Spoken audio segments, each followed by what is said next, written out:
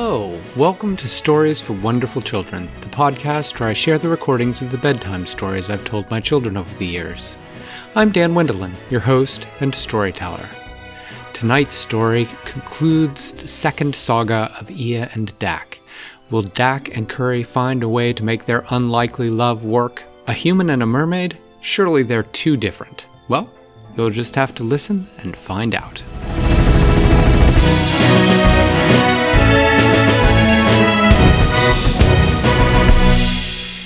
When they got up the next morning, over breakfast, Shan told Dak that he had an idea.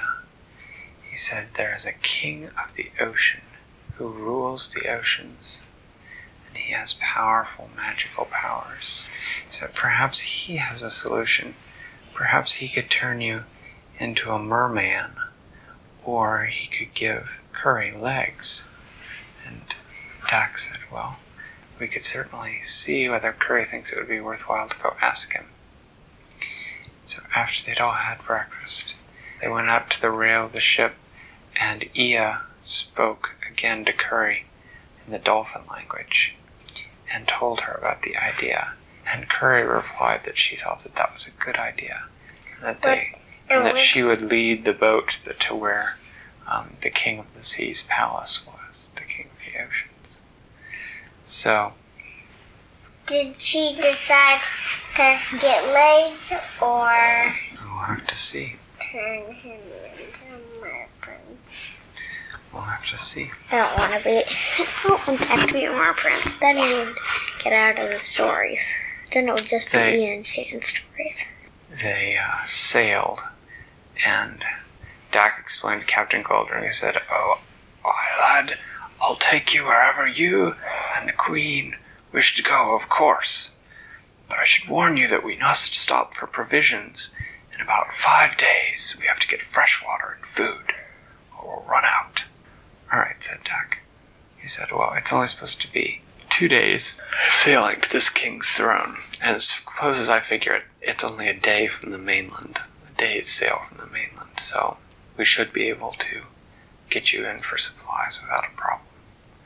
"Oh, of course."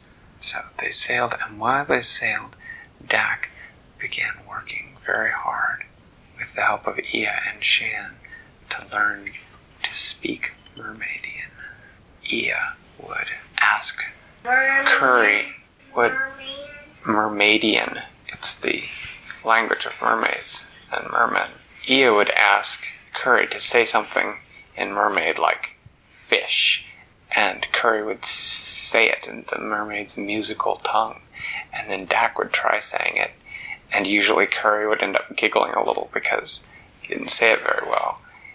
It would sound sort of right, he would get the notes right, but he wouldn't hold them for the right amount of time, and he might not sing them always in the right order, but he would practice a word until Curry... How did she say it? How did she say what? Fish.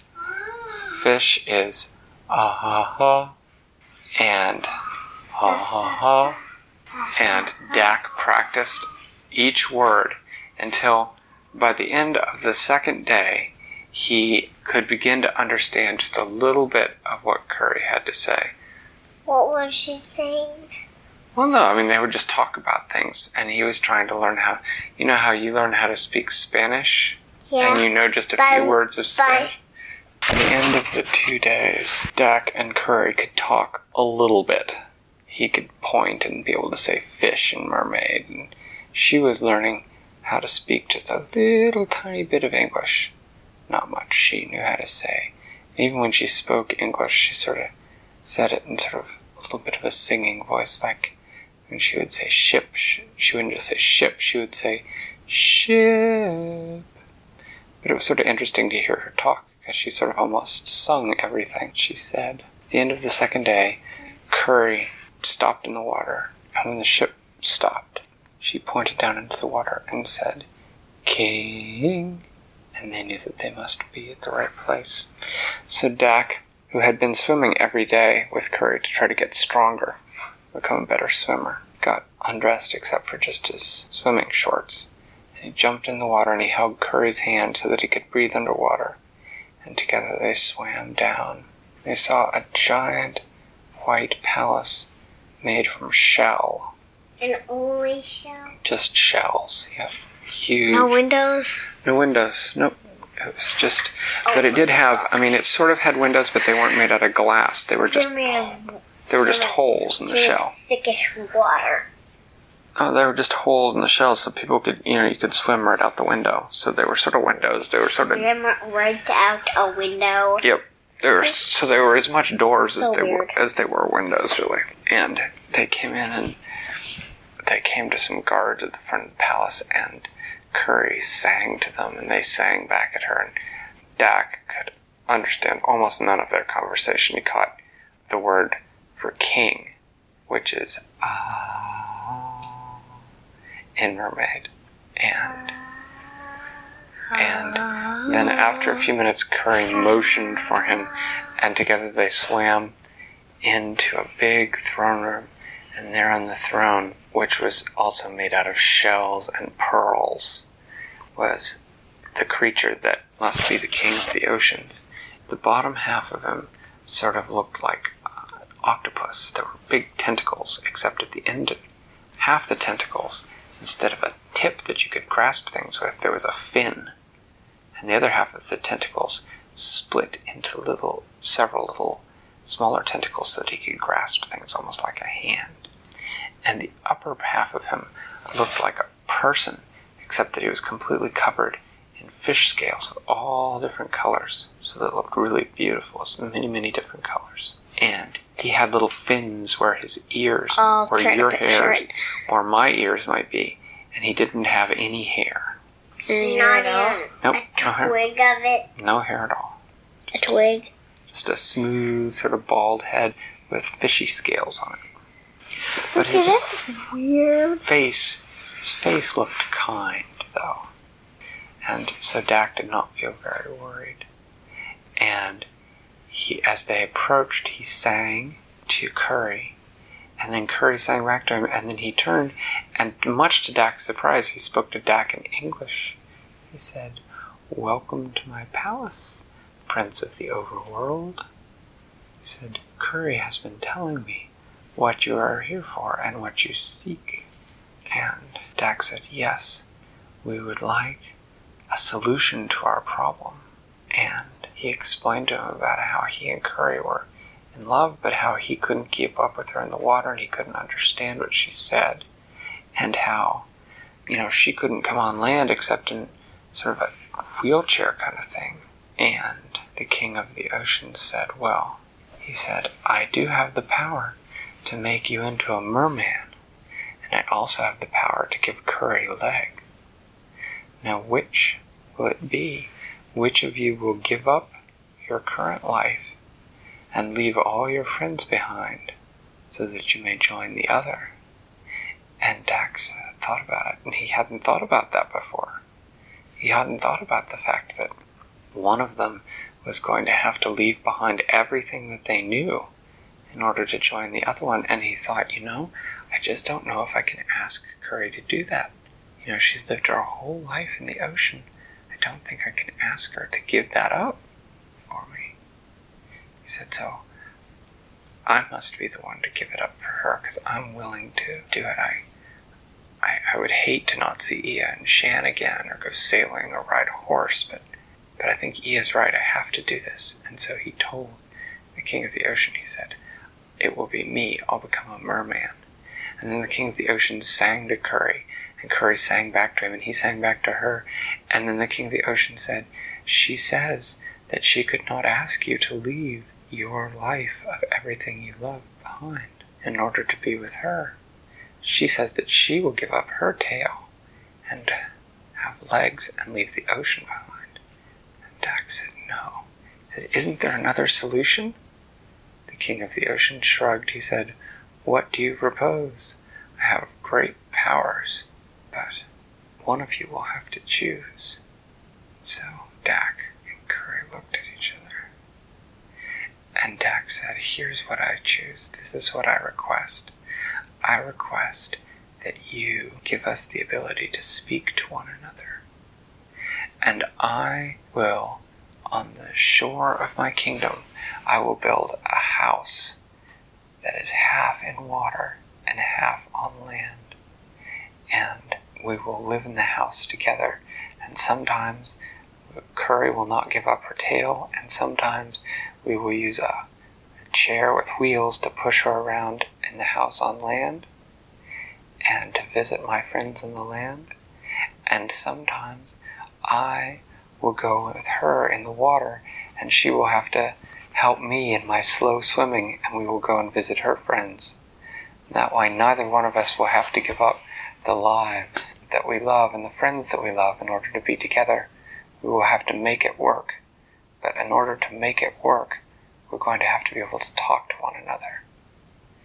The Ocean King nodded, and he said, "And you have passed my test, Prince Dak."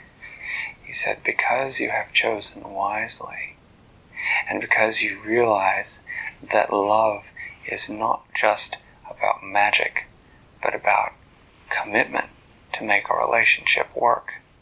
You have passed my test, and I will grant both your wishes. You will indeed build your house that is part of both the land and the sea, and you will indeed be able to understand one another's speech. But because you have passed my test and shown that you truly love each other, whenever you enter the water now, Dak, you will find that you have the tail of a merman. And whenever Curry comes out of the water, she will have legs. As soon as she goes back in the water, her tail will be back. And as soon as you go back out on land, your legs will be back. And this way, you can truly live together in both worlds." And Dak felt a strange sort of tingling sensation, and he looked down and his legs were gone. And instead, he had a strong, beautiful blue tail. And he turned to Curry and he said, "Did you understand that?" And she said, "Yes." And they could understand each other's speech. And then they thanked the King of the Oceans, and they swam up to the ship, and they grasped the ladder of the ship, and as they climbed out, they both had legs. And then the ship set sail for Ia's kingdom, and every night Dak and Curry would climb aboard the ship, and they would spend the night on the ship singing songs and hearing stories and having dinner and going to sleep at night. And then in the morning, after breakfast, they would jump into the ocean and swim off around the ship together as mermaid and merman. And what does merman mean? It's just It's a boy mermaid. It's a boy mermaid. And the ship's captain, Captain Goldring, on the first night that they climbed out, he married them. He said that they were husband and wife. He did a little ceremony right there on the ship. And when they got back to the kingdom, they set to work immediately building their house on the sea, a house that was half underwater and half I don't get it. How could they do that? above water. Well, they built it on a cliff, sort of some rocks right on the edge of the ocean, and half of the house went down into the water and was underwater, and half of it was above the water.